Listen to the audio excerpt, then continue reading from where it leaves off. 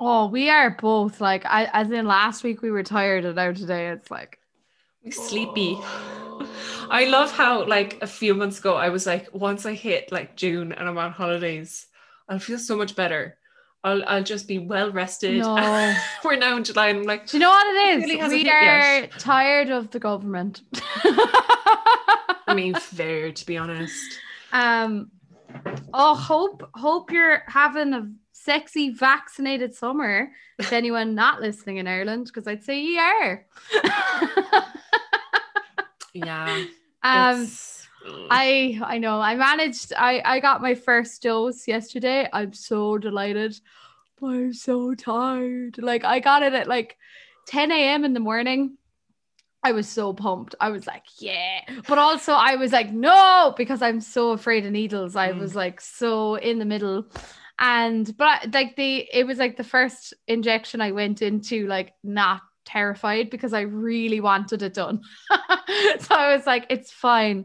Like it's because I'm fine getting tattoos because I really want them. So then this was like a new tattoo. I was like, class, I'm getting a vaccine. Unreal. And no, I got it at 10:30 and I felt a little bit kind of sick afterwards. Like not really sick, just kind of headachy. But I usually would feel that way after the doctor because of how anxious and how worked up I got. yeah. And then 3 o'clock hit and fucking hell, like I just had to go to bed. And I got the best sleep of my life, but I could do with another one. Yeah. Yeah, and I kind of have a nice easy day today because I was warned that I would be tired. But like, oh, when you're lying down, it's a great kind of tired because you could just conk out. You are Oh, absolutely shattered. This gonna I be a actually, fun podcast. oh my God, I look like my face when I'm tired, my face kind of, I don't know if it gets swollen, but my eyes get really red. And then I feel like I kind of puff up a little bit. I look like the moon emoji. You know? Do you know the little yellow and the grey one? Like Yeah. I feel like that encapsulates me today. No, I just look like the death emoji when I'm tired. The Like my grim. mom, whenever I'm home and like I haven't slept well, like my under eye circles, like they're usually, I have pretty, obvious ones, unfortunately. But like I look, they are like deep, deep, deep, and they are dark black. My skin looks gray. Like I'll go downstairs and my mom's like, "Are you not okay? Are you feeling well?" And I'm like, Are you of the "Feel living world? I feel like death warmed up, mom. I feel like death warmed up." And I feel to be like honest, I Sleeping look like that Beauty. emoji. I feel like Sleeping Beauty and having to be awake is like the P. Yeah. But I'm yeah, so tired and my arm hurts, but I'm fine. I'm sexy and vaccinated she's just a halfway. whingy baby. I'm That's such a all. winchy baby.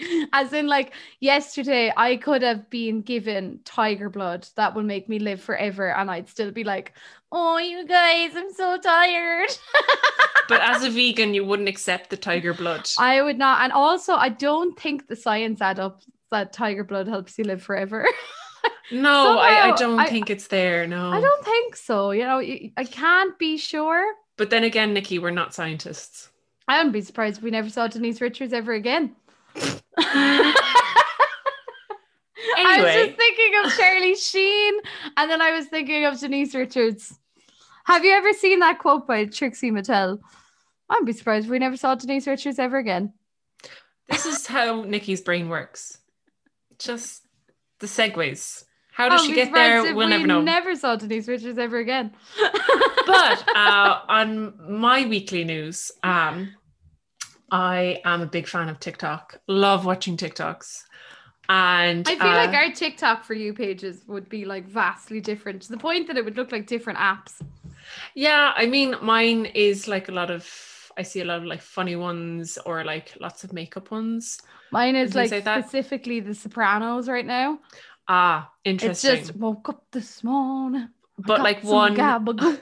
one that because my boyfriend is Italian, we've stumbled across Italian TikTok or like people who are dating in Italian and like Oh my doing god, like that's specific. it is specific and like they're doing things that are like taboo in in Italy, and it's like breaking the pasta. Oh, And I Matteo's saw like, that one. oh, there's so many of them, and Matteo's like, don't ever do that to me, like hurting him as a little Italiano. But like I've learned a lot about like what not to do in Italy. So but something that we tried yesterday, because I also love food TikTok, even though some of those videos I've seen literally make me want to get sick, because they look Like some of them literally want to give you salmonella. like, I saw someone making a lasagna in their dishwasher. I was like, I saw that, and the lasagna looked nice, but like as someone who has that, you know, that gene that you have that makes coriander taste like soap. yeah. That makes me realize exactly what that, like I can taste the lasagna from watching that video. I was just, I've seen people making carbonara in a sink. I was like, this is not the Oh, side of TikTok I want to be on. But one that actually looked really good, we actually tried it yesterday, and I have to say, chef's kiss, it was delicious, was pesto eggs. Oh my oh, God. We had a little bit of basil pesto, put it in a pan, warmed it up, put the eggs in like sunny side up, let them cook. And we had lovely bread, put a slice of cheese on it, and like, oh my God, with a little bit of Parmesan. Oh my God. I was literally like, Matteo, you know this is what? like the best thing I've ever eaten. Oh my God, I'm And vegan, and so I can't eat eggs, but honestly, like we used to have our own chickens, and I just want my own chickens now for the joy of owning chickens, because they are lovely animals, but also like just so I can have an egg from time to time without the guilt of I industry know, farming. I know. I want that pesto egg so Oh, bad. like I would recommend it to anybody. Like, it was Oh. so good. Like, literally we finished it and I was like, so we're having pesto eggs tomorrow, yeah? Like, we're having pesto eggs today, but we're We're trying having about pesto eggs for mozzarella dinner. today. And we're having pesto So eggs for a midnight snacky. yeah. Oh, I sent it to his mom. I sent it to my mom. I was like, oh my God, because my sister is a vegetarian. And I was like, I think she'd love this recipe. Oh my God. It I sounds was gorgeous. actually, sorry, I'm a pesto egg pusher now. Yes. Speaking of Italians, the Mhm. World Cup. Well done, Matteo, on winning the World Cup. Love how it's just Rebecca, Matteo. Rebecca's boyfriend is Italian. Yeah. My boyfriend is an avid football fan. And last night, when was it last night? Oh, it was No, 2 it was 2 days nights ago. ago. Yeah. I can't even remember yesterday. I was so tired. 2 days ago when the match was on, the second Italy won, I rang Matteo, and Emmett was just like, congratulations, Matteo. Well done, Matteo. Winning the football, Matteo. Well done. Their bromance is very cute. Yeah, Their it's bromance, very cute. And the our thing is, boyfriends we love each weren't, other more than we love them. we weren't actually watching the football. We were watching a movie. And I was watching Love Island on my phone, sitting next to Emmett watching the football. so, I mean, because my brother asked my mom, he was like, is Matteo into football? Like, and mom was like, yeah, I'm sure he is. And he was like, do you think he's watching it? Mom was like, if he's in Tralee alone, yes, he's probably watching the football. But if Rebecca's there, no. I was like, it will be banned. football Football will be cancelled. So congrats to Italy. Yes. So yeah, but to Also, England fans, do not send racist abuse to the holy players. fuck, it's so bad, isn't it? It is actually abhorrent. I actually read a statement put out by Marcus Rashford this morning. It was on Twitter. It popped up. And it was really really eloquent. I quite like Marcus Rashford. I'm not a fan of football. I'm not really a sporty person. I'm a nerd into my books, but his statement, I think he's a great guy as it is, like campaigning for food for people who are less privileged and things like that. But his statement, like him saying, it was really good. I'd recommend you read it. But I mean, the abuse, like seeing screenshots of what people are sending them, commenting under posts, like threats that they're making. I know, and it's this week has been really overwhelming because of July 11th. Yeah. It's just been a really tough week I don't know. I'd say it's a really tough week to be to be in the UK and to be kind of liberal and kind of empathetic, and like I'd say it's really hard to kind of know and have this kind of this global eye on you of like all of the atrocities happening in your state right now. That must be hard. It must be horrible to be like beyond horrible to be a people of, or to be anyone of color in the UK right now. It's just, it's really scary. I think it's just, and the domestic abuse skyrockets, and like it's just miserable. It is. It's really miserable. It's just something that comment on their skill, not on their race. I can't believe we even have to say that. Like, I'm sorry. It's just something that you're like, oh my God, how do people like you exist? And then there's a campaign going around. I was really interested in the campaign that's going around about making it that you should have ID, like government issued ID to like verify your social media. But then like that doesn't answer all the questions either, because what happens to asylum seekers and victims of any sort of domestic violence where they might have their ID taken off them, like, you know, like it's going to silence an awful lot of innocent people too. It just really is like the police just need to get involved when there's a racial comment made. There needs to be a cybersecurity that can just go, yeah, this is this guy. We know because he has a Vodafone iPhone. We tracked him down. Fuck you, get in jail. You racist prick. No, it's actually disgusting seeing that since Sunday night. It's hard, and it's scary how much of it there was, because usually when something like this happens, I usually see the aftermath and the people calling it out before I see the people actually doing it. But like it was all over Twitter, like the N-word was trending.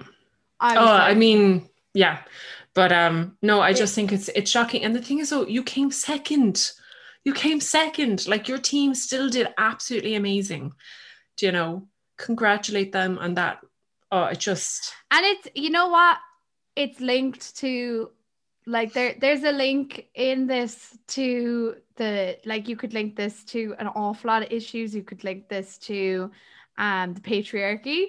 You could link this to, and all I'm saying is this did not happen when the UK got 0 points in the Eurovision. This didn't happen.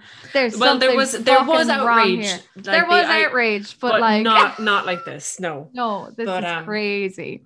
Yeah. So, but look, thankfully, I don't know about your book, Becca, but my book is very happy. We'll see. No! Gotta balance out the episode. I'm not giving you any hints. Like, stop fishing for hints, Nikki. But let me send my book cover to you. It's a really pretty cover, actually. Oh, I got a message. I wonder who it's from. And her phone isn't on silent, lads. Okay. Ryan. No, sorry. Let me just say, this is like, her phone's not on silent. This is like when I found out that Nikki didn't use headphones. I thought she had her little AirPods in when we were recording, and whenever I was editing, I was like, why is some of the sound just cutting out or like disappearing? And here's me like using like an SM7B, like an expensive microphone with no earphones. And I was like, why is that happening? And then she tells me, I've never worn headphones. I was like, I am going to jump through the screen and murder you. Now I'm wearing my PS4 ones, baby. So, got my Sony. So she learned, because I got a little bit annoyed that day. I got my ass whooped. Yes. I am looking at a lovely book here called Holding Her Breath by Emer Ryan. This is a book that I knew Becca had, but this, again, it's another one that if you are in Ireland, you have seen this book all over your local Easons. Like, it's everywhere, and it's such a beautiful cover. So I'm looking at a blue book, and in dark blue there's like these kind of squiggles, kind of the same way that like when you look in a pool, the water kind of has this ripply effect. It's really well done on the book, because it does look like scribbles, but it gives you that effect all the same. There is a woman swimming. What would you call this? Swim posture, Becca. I think it looks like she's like diving in. Do you know that perfectly, like Kind of, except I used to always also do this when I was a child. I would put my arms above my head and like do like a worm and pretend I was a mermaid. Yeah, we all did that. H2O. We all did that. We were like, yeah, I'm going to turn into a mermaid as soon as I touch water. And you're like, Yeah, ooh. that was us. Like we And were I always H2O had kids. to, looking back, you're just like, how embarrassing that must have been for the lifeguard to watch you doing that. Like, to be honest, childhood is just embarrassing. It really is. And I've blocked out a lot of Childhood it. is like you have nothing after you have lived as a child. Like you have given a white flag to your reputation and your respect and your pride. You've no pride left.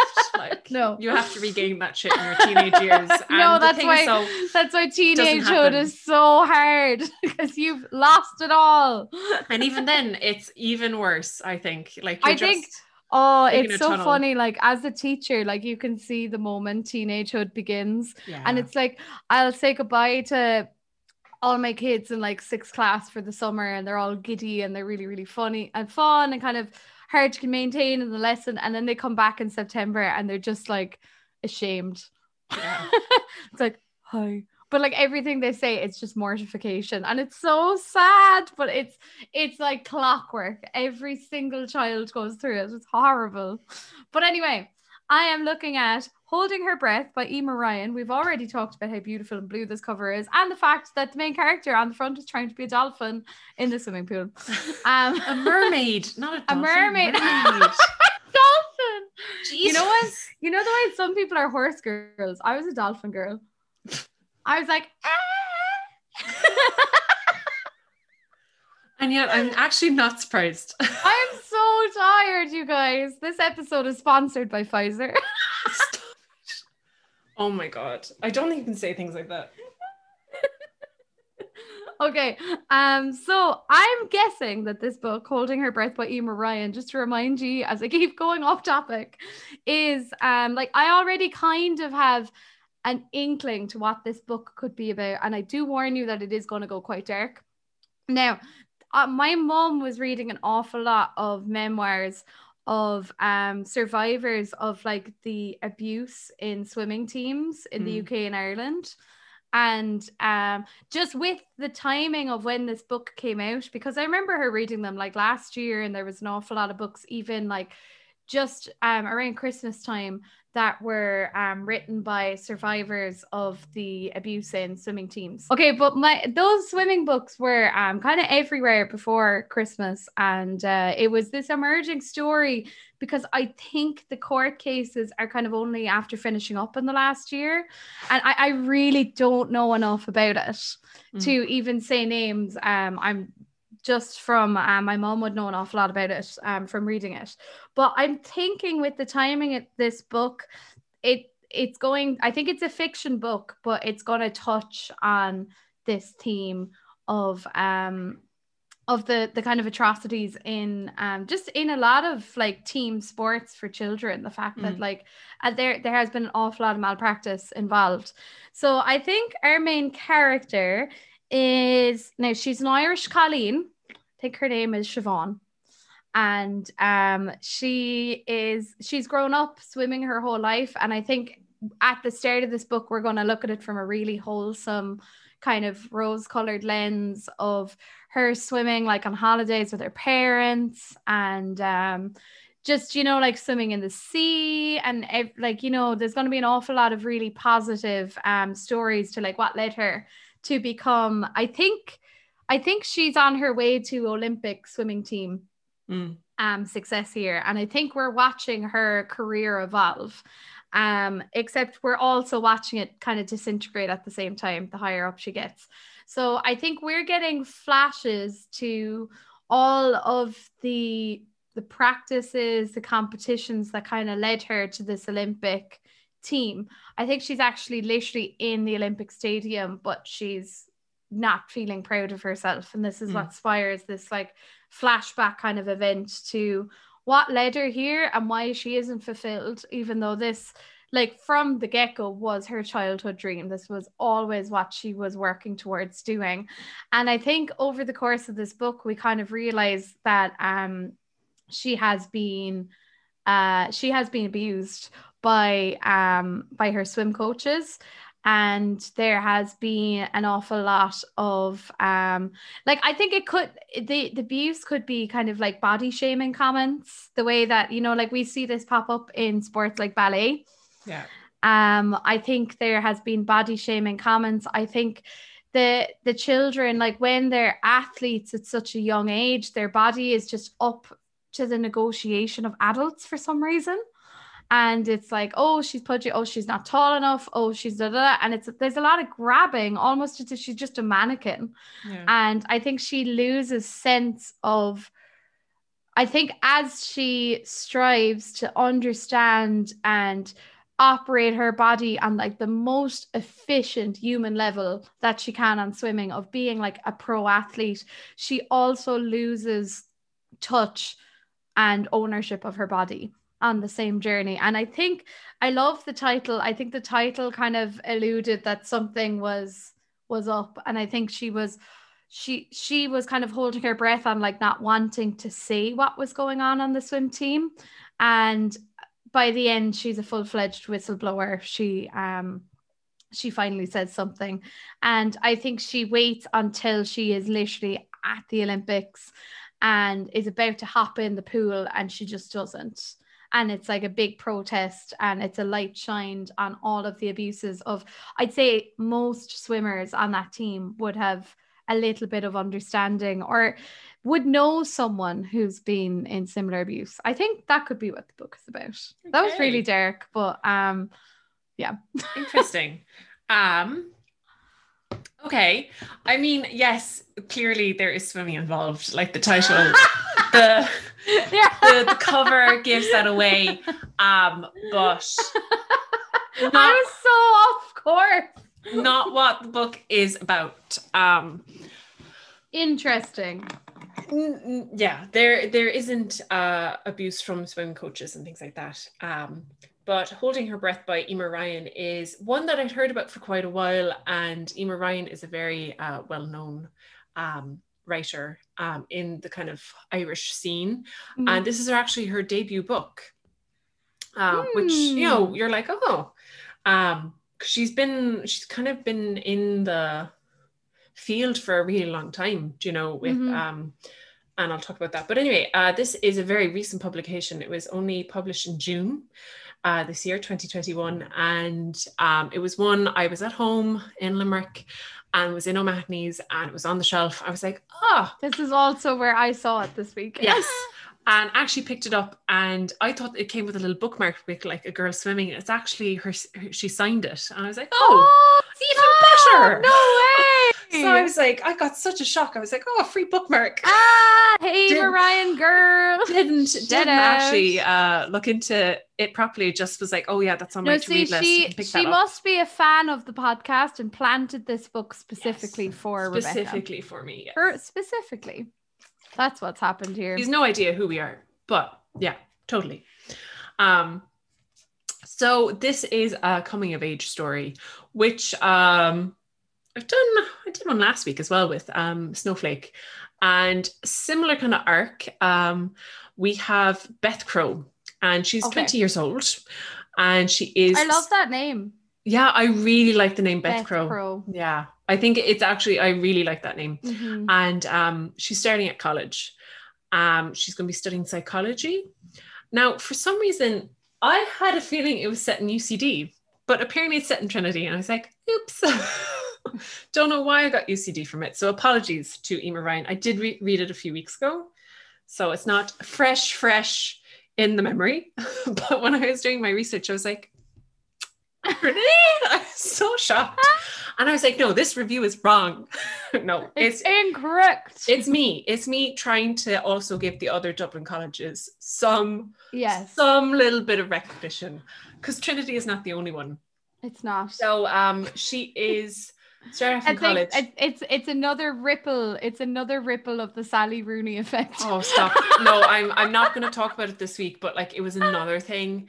And like, oh no, not again. It was another thing. But in this sense, they did be like, no, she's a person in her own right and all this kind of Okay, thing. good. But I was only saying because like Sally Rooney will make you believe that the only college in Ireland is Trinity. Trinity, yeah. And anyone who is 24 is in Trinity currently. Yeah. And is having a bad time. Yeah.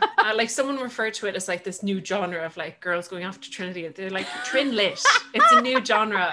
Trinlit. And I'm like, but anyway, she's starting college, but she is heavily in the shadow of her late grandfather, Ben Crowe. Now, he is a huge poet. He is kind of up there in the likes of Seamus Heaney, W.B. Yeats, like really, really accomplished. He's viewed as one of Ireland's most famous poets, and he's also on the Leaving Cert. So when she was doing her Leaving Cert, like people would make nasty like comments at her and like, oh. So anyway, he's viewed as kind of one of Ireland's biggest poets, but he tragically took his own life. That only gives her more, that makes him more kind of known. Yeah, it does. It kind of brought a lot of attention to his work, but he committed suicide before she was ever born. Like her mother was actually 12 when it happened, so she's never known him. Mm-hmm. So Beth, as well, is a former competitive swimmer. And we kind of see that swimming is something that she's only getting back into. She's got a swim scholarship, which is amazing for her. But we see that she could have been on the Olympic team for Ireland. And she kind of refers to, you get a lot of references to something happened. And you kind of think she had a bit of a breakdown, a panic attack. And she just is like, those are dashed. Oh my God, so, I was on something. You were actually onto something. So she's now slowly starting to swim. I think this is the closest I've ever gotten. It is. So she's beginning to swim competitively again now. So getting into college, she finds, I mean, she's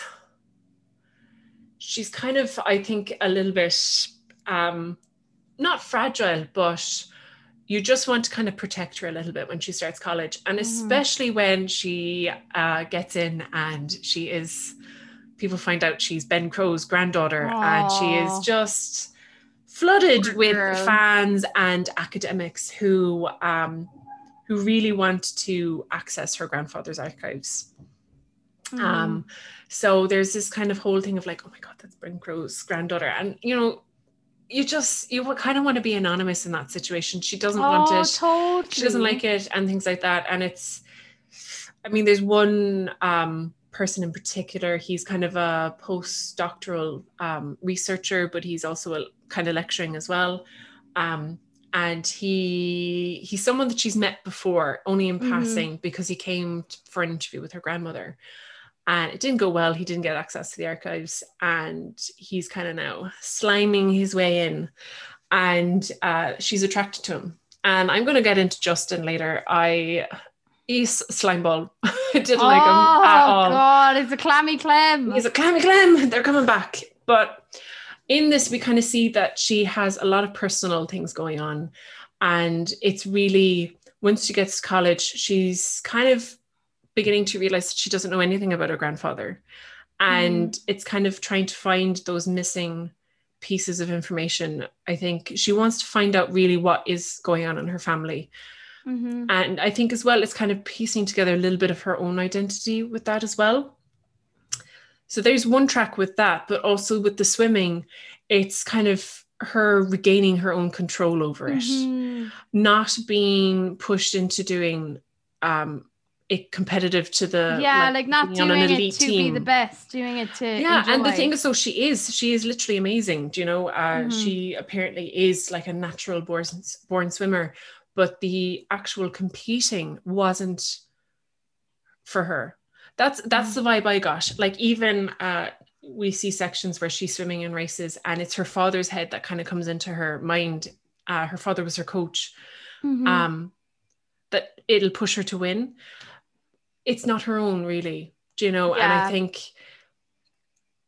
she's such an adept swimmer that you're there kind of going, let her do it for herself. And I think it is her gaining it back for herself, which is something that absolutely, you need to enjoy what you're doing yourself. No one should be forcing you to do something to a point where it isn't enjoyable and it's causing you pain, which we kind of see as book goes on. So with this, what I really liked was that the focus was more on female relationships in the book. Like her roommate Sadie sounds like gas crack. They're kind of polar opposites. Like Beth is very much like me, like what I would have been like in college, reclusive. But with Beth, it's that kind of, she doesn't have a lot of confidence, and she compares herself a lot to Sadie. Like she doesn't do her makeup. She, just dresses in like gym wear, things like that. And it's a lack of confidence, I think, with a lot of it, where Sadie is just an extrovert. She goes out there, she has fun, things like that. I mean, I wish she'd been a little bit more fleshed out. We kind of get a little bit at the end, because I think the way Beth views her as in like, this is the college experience I should be having. Like, why can't I just be this go have fun kind of person? And we actually see that there is other stuff going on in Sadie's life, but it's at the end. And I was like, oh, this is like a cliff note. I see why they did it. It's kind of a moment of realization for Beth, but I was like, I just wish there were some characters I just wanted a little bit more fleshed out. Yeah. They could have been really interesting. Whereas I think Beth is your main character, and there's one that is really good, her grandmother, but the rest, they just feel like passing kind of shadows in the book. But as well as Sadie, she like Sadie herself, she's a really good friend to Beth. She's completely understanding. Like, I think Beth goes through this thing of like, why is this person putting up with me? Do you know? And you're like, because she likes you. She thinks of you as a friend. And I get that. I think many people have gone through that thing of like, well, I don't deserve to be friends with you. Like, I'm not good enough. Do you know? Yeah, totally. And it's tough. It's really tough. And it is, I think that's kind of lack of self-esteem, not really seeing yourself fully and things like that. And, it's really hard. So I loved Sadie. I just wished a little bit more there. Then I think the characters that I just loved her was her grandmother. Yay! Oh, we've got an OAP in the house. The OAPs. No, she's not like Eileen from The Switch. She's not like our granny of last week. Millie, is it? Millie Goggerty. She's not like them. Lydia is ferocious. Oh, sweet Jesus. She kind of scares me a little bit. I'm not going to lie. I was like, I'm kind of terrified of you. I love. She is kind of this, she's well renowned herself in her own right. She was a lecturer in Trinity, I think, when she met Ben Crowe. She is big in the literary world, and a publisher, and she was Ben's editor while he was alive. So she is a powerhouse of a woman, like, but as well, she's incredibly intelligent. I think she's in her late 70s. She could be in her early 80s. But she's doing it her way or no way. Like, there is, like, no, she's you do woman. It her way. She is just so independent. Like, she lives up in the attic of their house. Like, she's like, no, I'm not coming downstairs. Like, piss off. Why would I want water? Get me whiskey. Do you know, things like that. But she has got she can be a little bit bitchy, not gonna lie. She can be a little bit bitchy. She's loud. She can have a bit of a vicious wit. She can tear you a new one. And she's a little bit scary. And she's not afraid to stand her ground. Like, anytime academics have come to the house or tried to weasel their way into the Ben's archive, she's like, no, she'll politely like put up with them, and then she'll never respond to them again. And be like, that guy is an arrogant asshole. And I like her for that. I love her for that. I love her. But you can tell that Beth is really close to Lydia, and you have to feel sorry for Lydia, because she's so successful in her own right, but she lives in the shadow of Ben's legacy. And she's the keeper of his legacy now since he died. And she doesn't talk about Ben. It's kind of this way for the family to not bring any media or sensationalism to his death, that they don't talk about him at all, which I think is a bit stifling. Like, you get that claustrophobic feeling that you're like, this isn't healthy for anyone involved. But I think with Lydia, we had such a strong character, and then Beth's actual mother, we don't really learn anything about at all. And I was kind of disappointed in that. I was like, oh, okay. She just comes across as very a dulled character, very mute. And it was interesting, but I think it's probably hard to live in her mother's shadow as well. So it's all this kind of having very strong personalities and maybe how that affects other people. But it's kind of something that her family do need to kind of open up about Ben. Like, Beth really wants to solve, because of his death, his last work was actually published after it. And no one really knows the meaning behind it. And Beth wants to find out. And she wants to find out more about him. And even when she tells her mom, oh, I've been listening to him actually speaking his poetry, or performing his poetry, and her mom kind of doesn't really respond. You know, it's just it's a mute point, and you have to think like that isn't good for anyone involved. No, and you can see why the mom would be not wanting to respond as well, because she's so hurt. Yeah, she is. Because I assume is it the mom's side? Yeah, it's her dad. Do you know? Yeah. And I think, you know, you're just kind of, you just want them to open up and talk. And I mean, it must be incredibly difficult. And she's just trying to break through this kind of walls they've built around themselves to kind of discover really what really happened, and things like that. So Justin. Oh, he is not her lecturer. She isn't doing any English modules or things like that. But she, Sadie is. And Sadie kind of brings her along to when he covers Ben Crow. And he is a big Ben Crow fan. Okay. Like, he is, I think he did his master's thesis or dissertation on Ben Crow. Okay. If my memory serves me rightly. So he's in the fanatic kind of part. And as I've already said, he did travel to her house to visit her grandmother, and didn't go well. And he kind of sidles up to her a lot. He's like, oh, I recognize you, Beth Crow, blah, blah. And immediately I'm like, he is using you.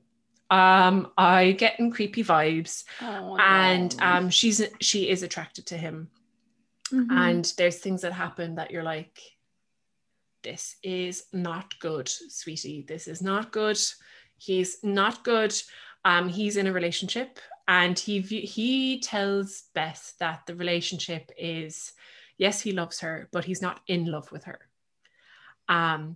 With his girlfriend.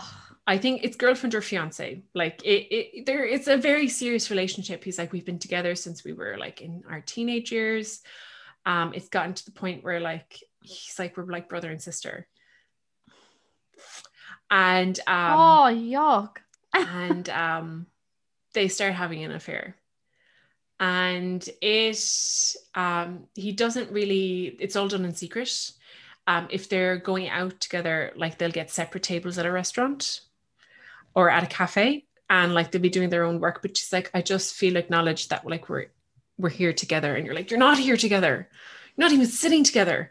And it's just, he is a huge slime ball. I was just like, this just feels like he brings up the whole time about Ben and her grandmother and like the archives and all this, like what happens when Lydia dies. And you're like, oh Jesus my God. Christ. What? Like, yeah. And you're like, oh my God, you absolute idiot.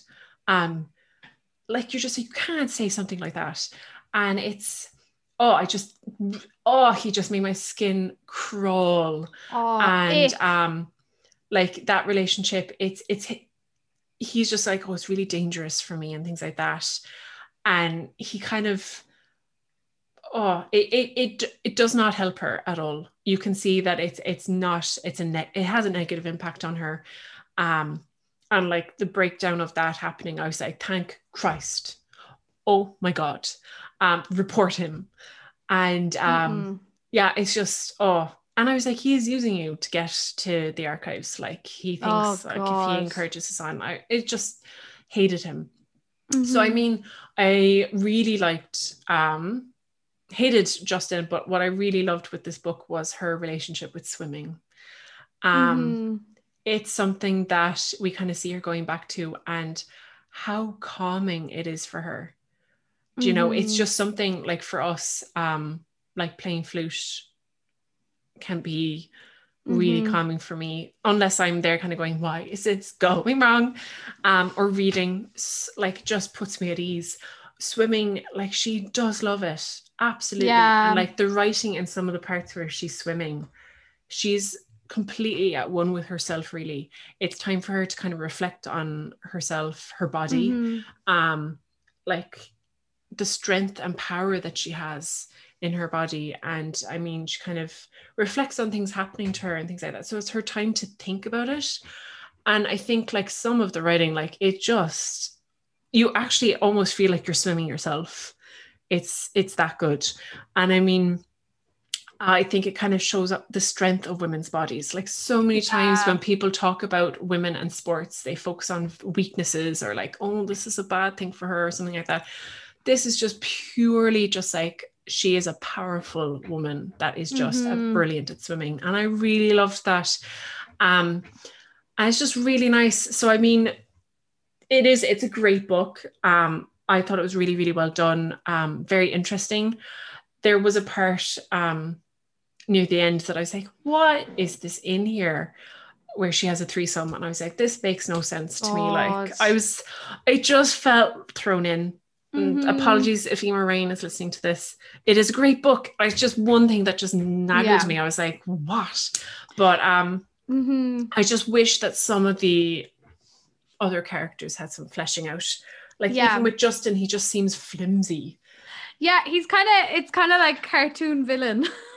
It's a bit flimsy, but I did enjoy the book. I'd probably give it maybe a 6 or 7 out of 10. Nice. Like it is a good book. It's really well written. I think it's a very interesting take on this trinlit idea, but really great to chat a little bit about Emer Ryan. Go on, Emer Ryan. He is a big thing in the literary world.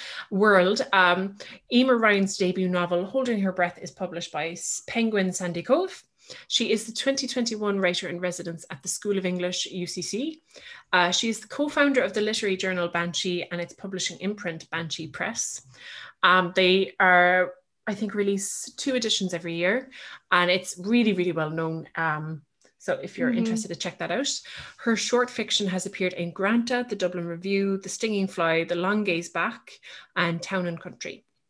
She's also a sports columnist, which was really interesting for me to find out like how good she was writing about swimming.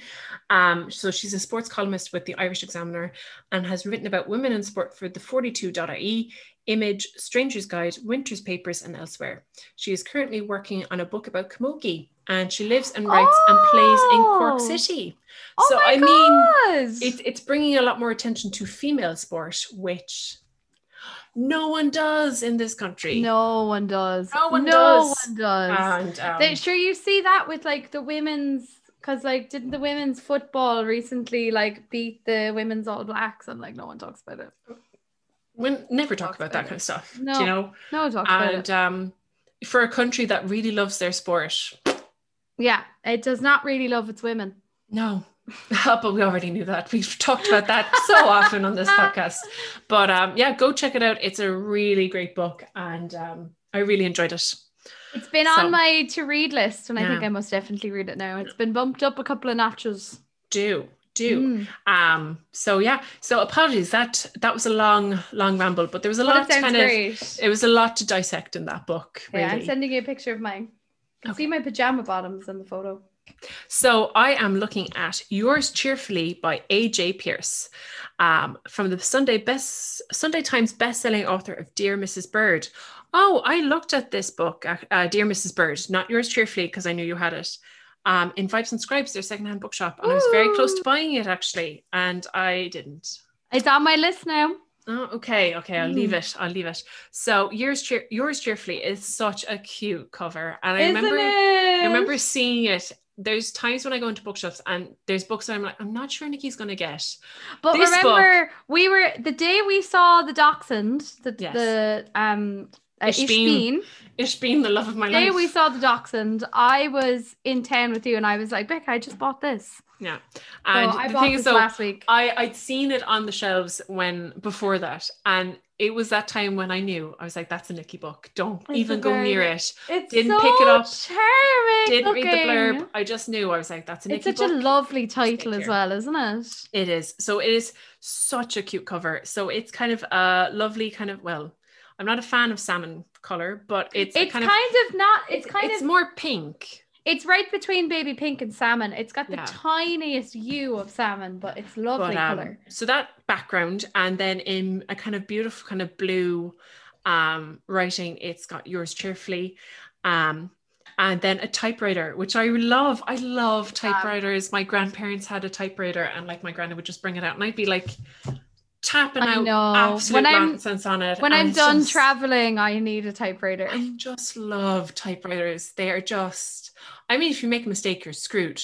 Yes. But so beautiful. And like, he'd untangle the ribbon whenever I messed it up. And he put up with me a lot, my granddad. But a beautiful typewriter with pretty much the whole sheet like covered in writing. And it's a beautiful blue color as well.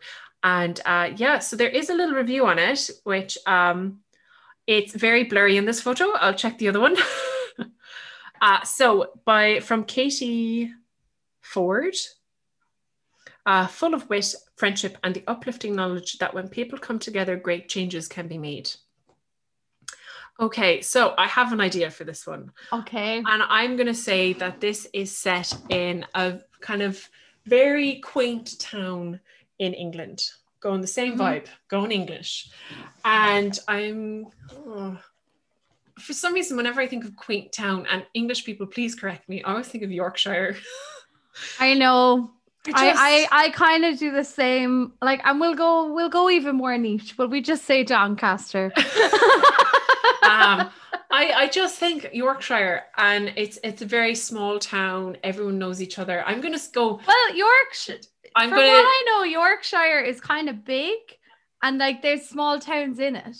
Yeah, it's a small town in Yorkshire. It's in Yorkshire, and that's next to Sheffield, as far as I know.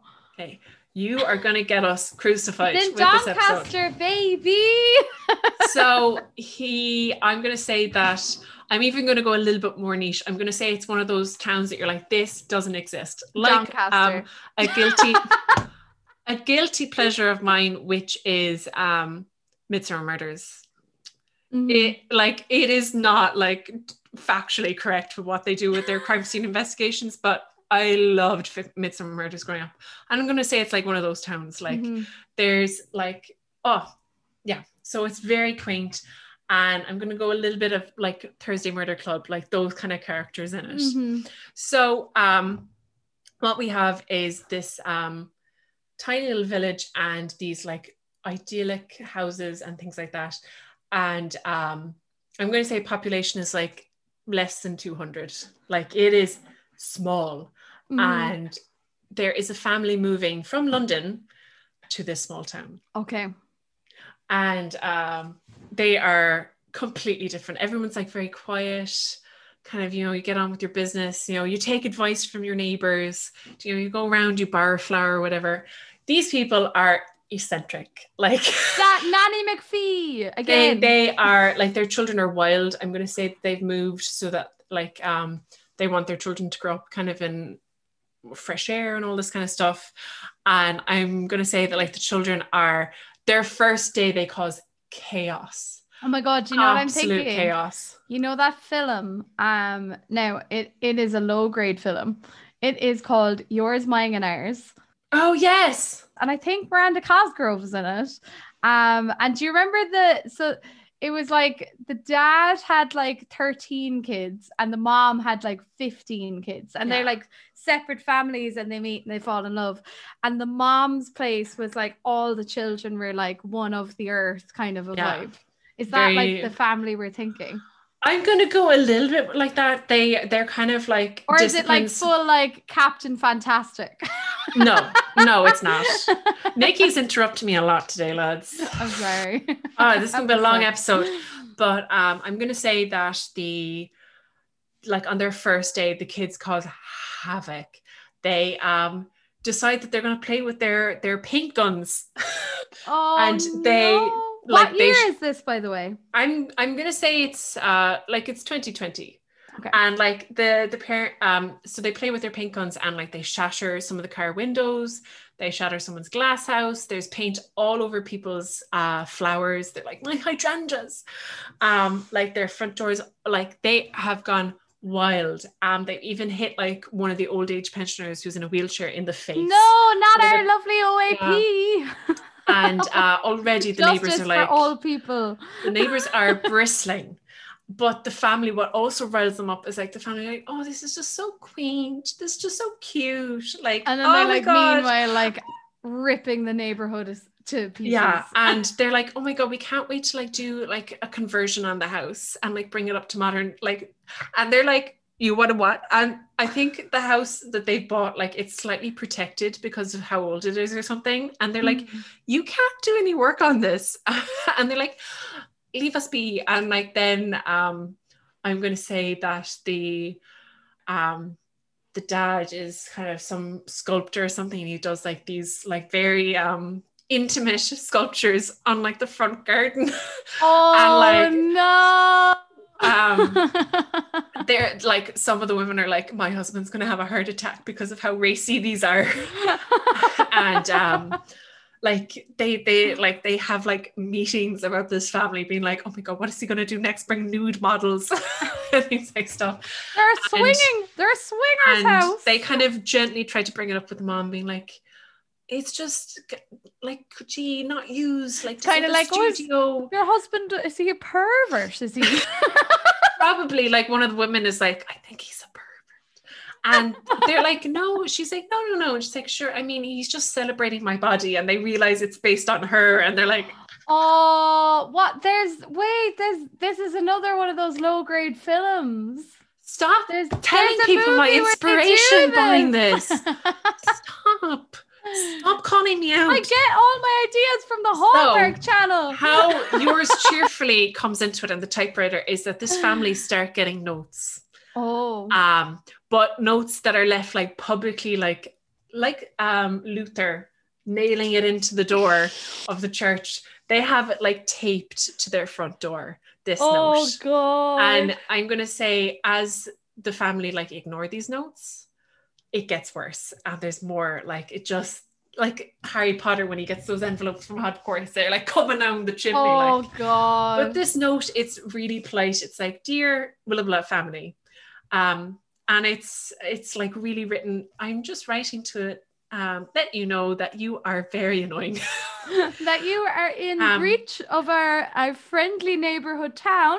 Exactly. And it's like listing things of like occurrences that have happened, and like giving them suggestions of how to correct this and who they need to apologize to. Aggressive neighbors. Oh my god. And then they sign it like, yours cheerfully, your friendly neighbor or something. That's probably not, if I was actually writing this book, I'd have to refine it to something funnier. And anyway, they ignore it. Like they visibly laugh about it, and they're like, oh, what a funny joke. Outside in front of this note. And whoever wrote it's like, I'm gonna murder this family. So the notes start getting... Is it going to be like Gossip Girl, and it's like, who's writing the notes? It's going to be a little bit like that. So the notes start getting a lot more frequent and a bit less friendly, but always signed yours cheerfully. And they're like, okay, we can't even take... They start going on a quest to find out who it is. They're like, they are shaming our family.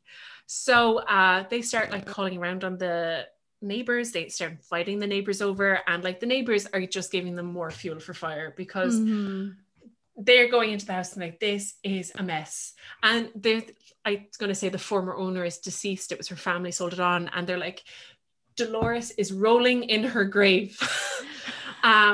You know, like they're like, the decor is hideous and all this kind of stuff. They're like, ooh, and just giving them fuel for fire. And they start like trying to innocently like ask them like, do you know who's writing these notes? And they're like, no, but like you should really like take them on board.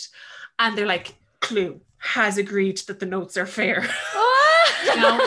And they start kind of like trying to piece it together, and they are just like, some of the accusations are wild. They're like, oh, the old age pensioner in the wheelchair that was shot in the face by our son with the paint gun.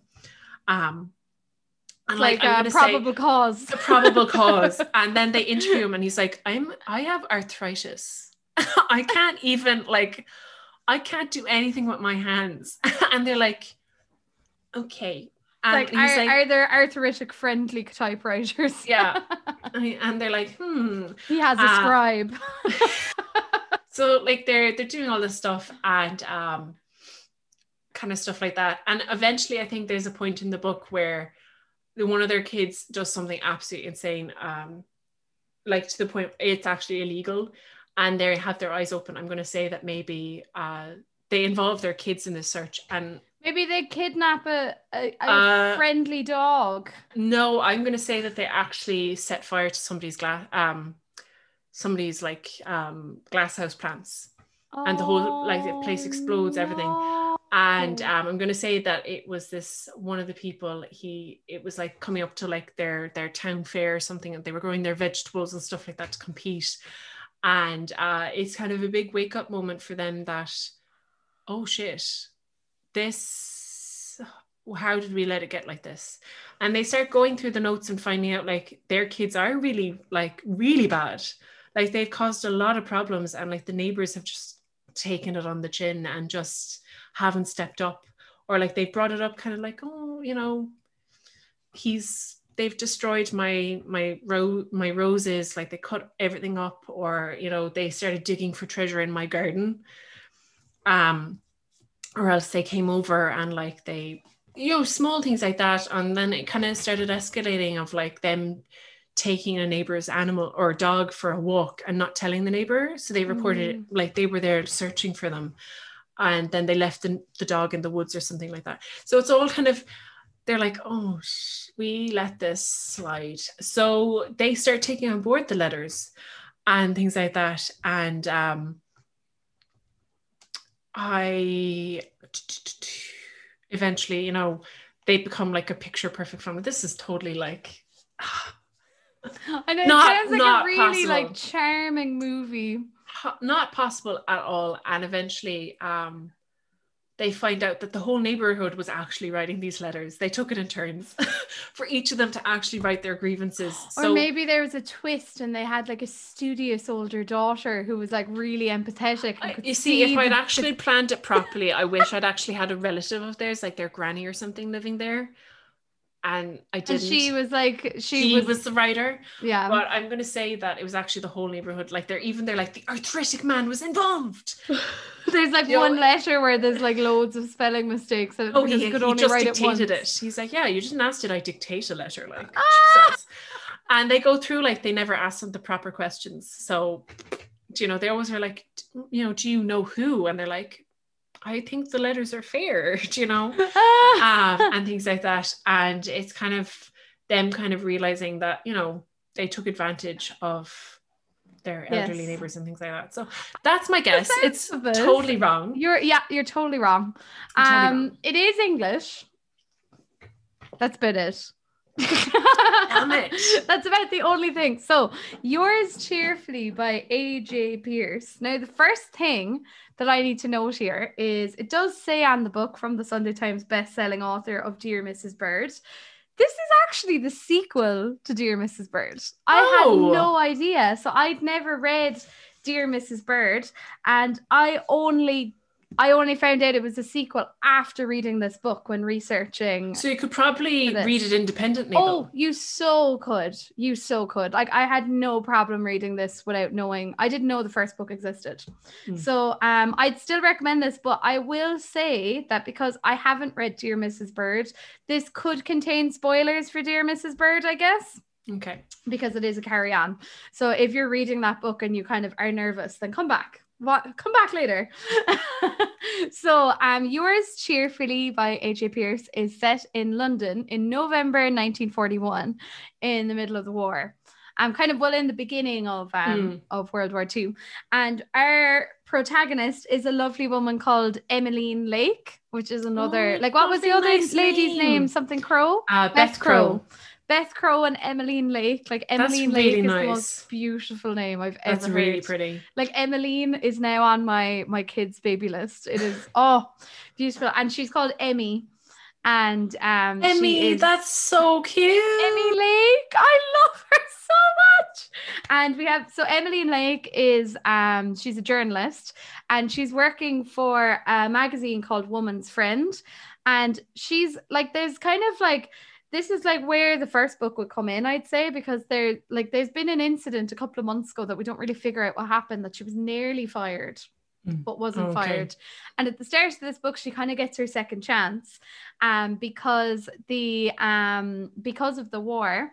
The Ministry for Information, part of the government, want all of the women's magazines to step up and help support the readers in this wartime, and also to help inspire women to join the workforce, since so many men are off fighting the war, like the factories for food and for ammunition and for everything, like they're kind of left quiet. So Emmy is working for Woman's Friend magazine, and she's only a few months after being fired, but this is her big break. So the Ministry of Information is calling for British magazines to help the war effort. And they start, Emmy and her boss start something called Yours Cheerfully. And it's a column that writers, basically, it's kind of like an agony aunt section of the magazine, where people will write in with their issues and they get shared in the magazine with all this advice. And if they write in with any issues that are kind of quite sensitive, so like domestic abuse, anything a bit more specific that shouldn't be aired, then Emmy will like write them a letter and directly to them, and they have like pamphlets and everything for, since they get so many letters. And it starts off that Emmy is kind of helping another writer with this, and she has an overhead, and Emmy will write everything, and then everything gets edited by this woman, or she picks like what's going to go in the magazine, etc., because she's kind of on a probationary period. So we've got that going on.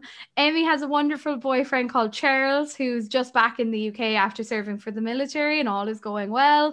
And then she has her best friend Bunty, and I love Emmy and Bunty so much. I miss them so much after finishing this book. Like, it gives me like Circle of Friends feelings. Oh, so nice. Oh, it's lovely. And Bunty is an amazing character. She's actually just lost her husband in the Blitz. No. And she's also very injured. She has a really bad leg after the Blitz, so she walks around with a cane. And she's, she has an awful lot of pain in her past, but she is so optimistic and just wonderful.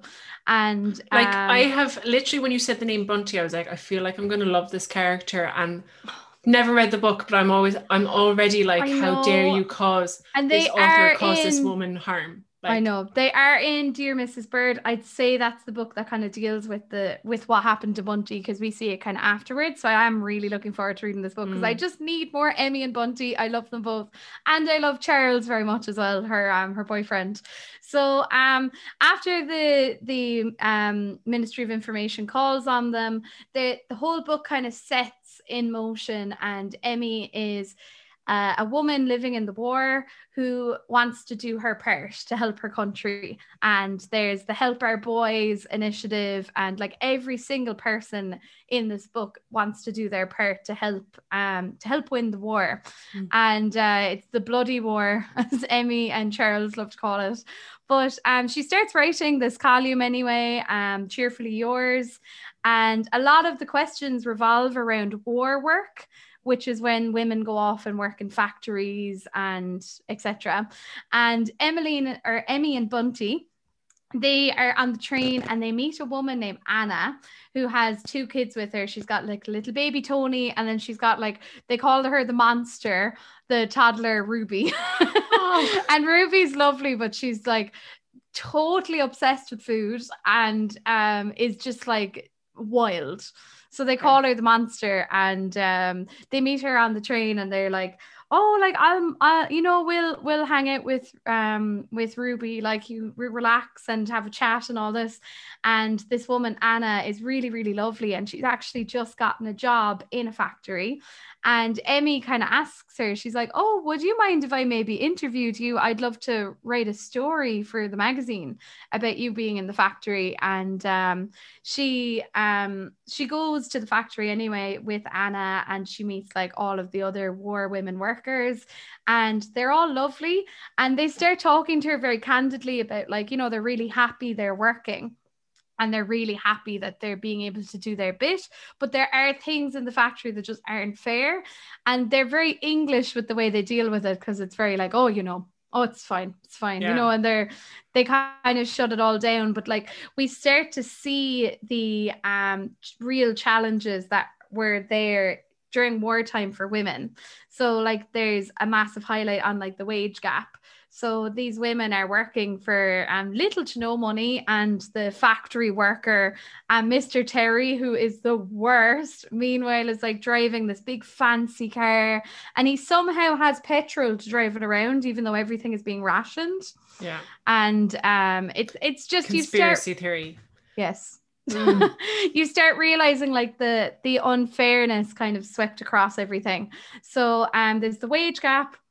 There's a lack of childcare for the female workers, and also the widow's pension is really, really low. So an awful lot of women in the factory have actually lost their husbands in the war and have had to work instead of staying at home with the children, because they would have gotten a salary for when their husbands were away at war, and then that salary is like slashed and it becomes a widow's pension, and it's just not livable. Like you can't survive on it. So the government, Emmy kind of figures out that the government like really want women to help the country, but the government aren't really willing to help the women right now.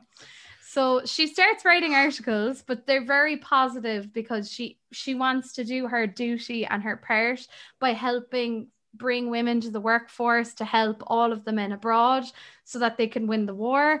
And like an awful lot of the wives in the factory, like they all want to be there because they're making things like weapons and ammunition, and like it's really just full of care, this book, because like all the women are there working these horrible hours because they're like, oh, this is going to help my husband, this is going to help my friend's husband, and it's really lovely.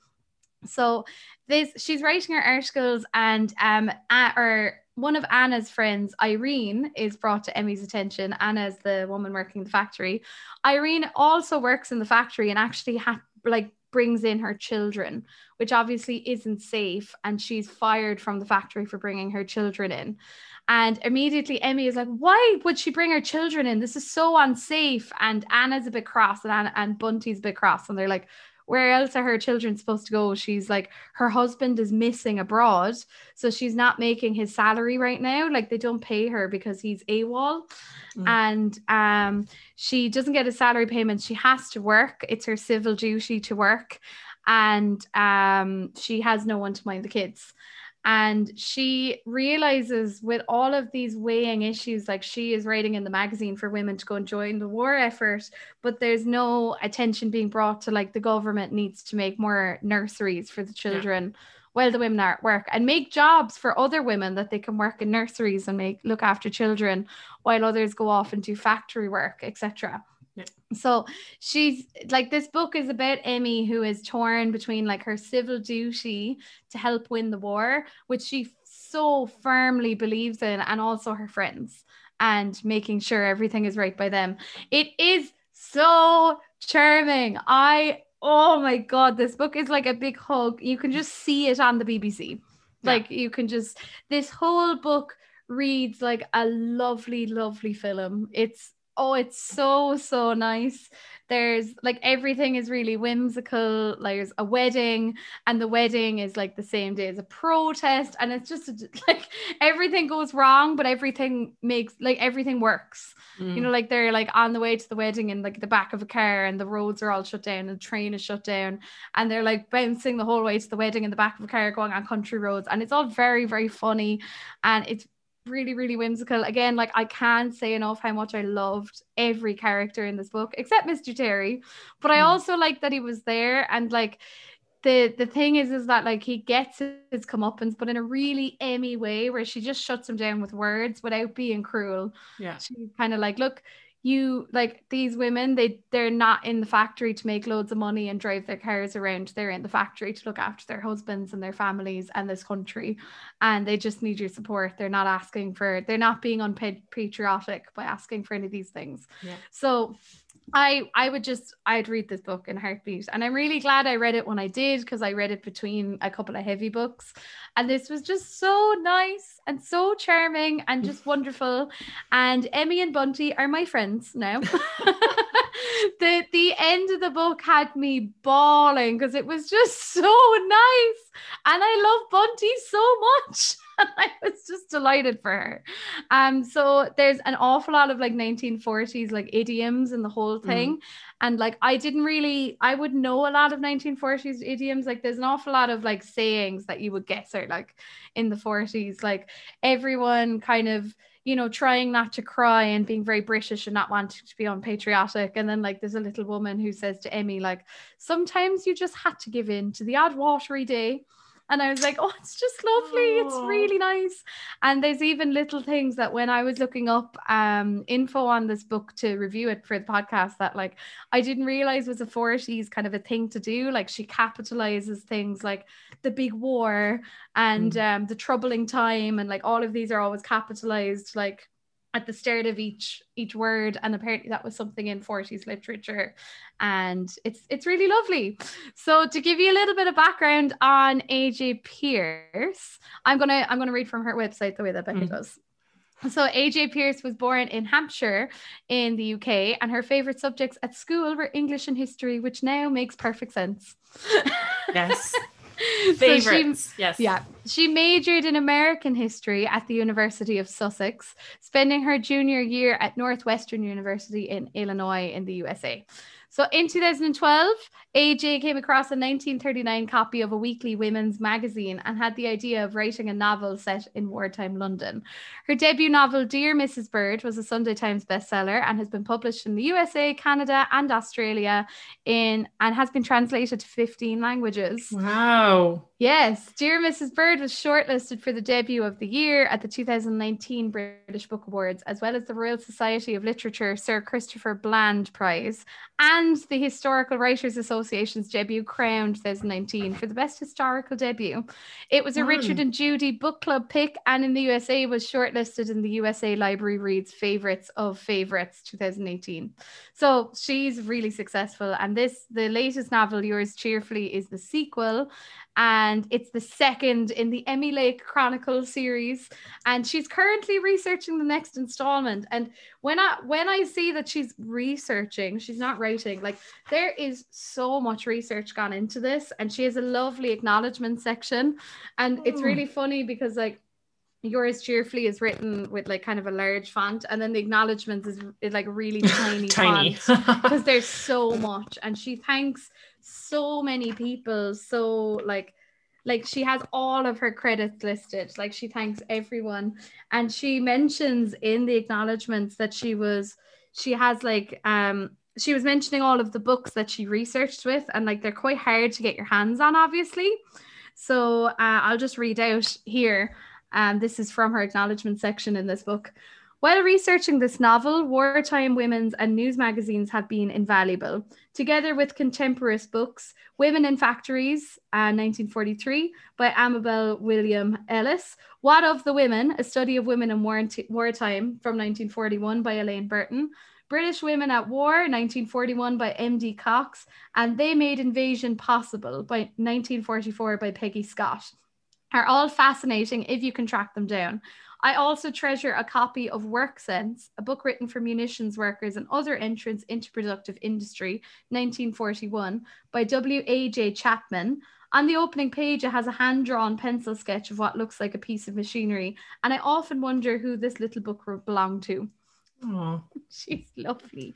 She is. I know that sounds actually, I actually, there's so many books that you've covered that I need to read, and this is added to the list. And this is lovely. Like there's like obviously feminism in literature is lovely to come by, and it's lovely when it's done correctly, because sometimes like, and you can understand why it can be done in a very angry kind of a light, because like women, we have been scorned, and reading the history of what's happened to women over time is really infuriating. But it's just dealt with in a really lovely way that is really it's a really well constructed argument without getting aggressive and kind of anyway accusatory, because like the women in this novel, they fight for nurseries so that women can go to work for the war. They don't fight for equal wage yet because they don't think all these changes are going to come naturally. They're also in the middle of a war. They just want enough to do their part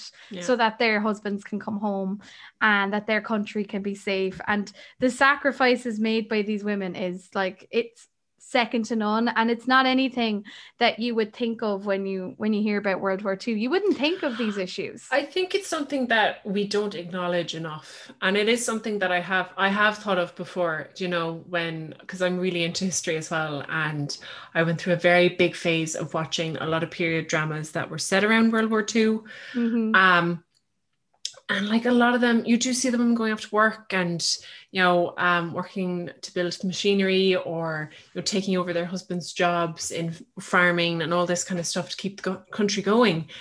And you're there kind of going like, this isn't really talked about that much when we study World War One. Like we talk about the brave soldiers, we don't talk about all the people who supported them. And the thing is, though, it's brave women as well, because they're doing this job. They're in a country that is at war. Do you know, you have to think they had to put up blackout curtains so that they wouldn't get bombed. And if you were living in a city, sending your kids away, things like that, to live in the country, and then having to work as well with the possibility of, you never know if you're going to get news that your loved ones are dead. And I think it's something that I like hearing that it's acknowledged in a really positive way. Yeah, and there's little things like the blackout curtains are brought in, the food rations. There's a scene where her and Charles go to a really fancy restaurant for a date because you know, like they're, you know, they haven't seen each other in ages, and they go for a date, and like they're looking at the menu and they're giving out about the war, but the menu is like really luxurious, and they're like, these eggs could be illegal, but they're kind of like, oh, we'll get the eggs. And does Charles go back to? He does. Yeah, he does.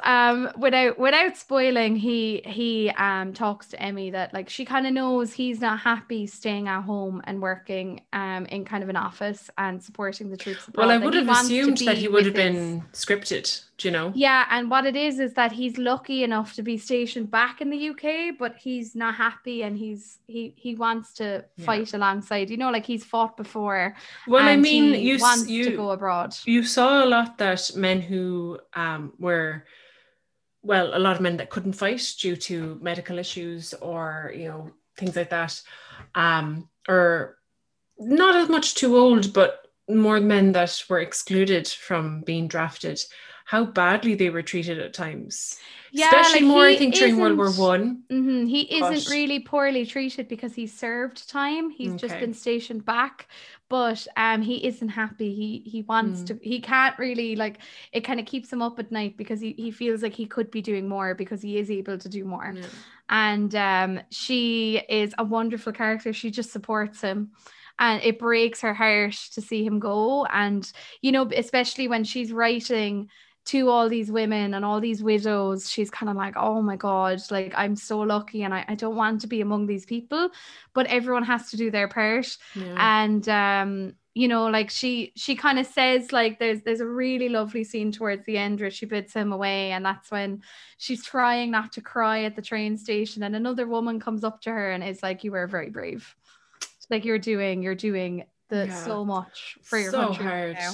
And it's a lovely book. It, like, I loved it, and it made me really interested in the history of the war, and it makes me want to read more books in this genre. I think she's just, you can so tell she's passionate about English and history, because there's just no flaws here. So I would give this book, I'd say, about an 8 out of 10.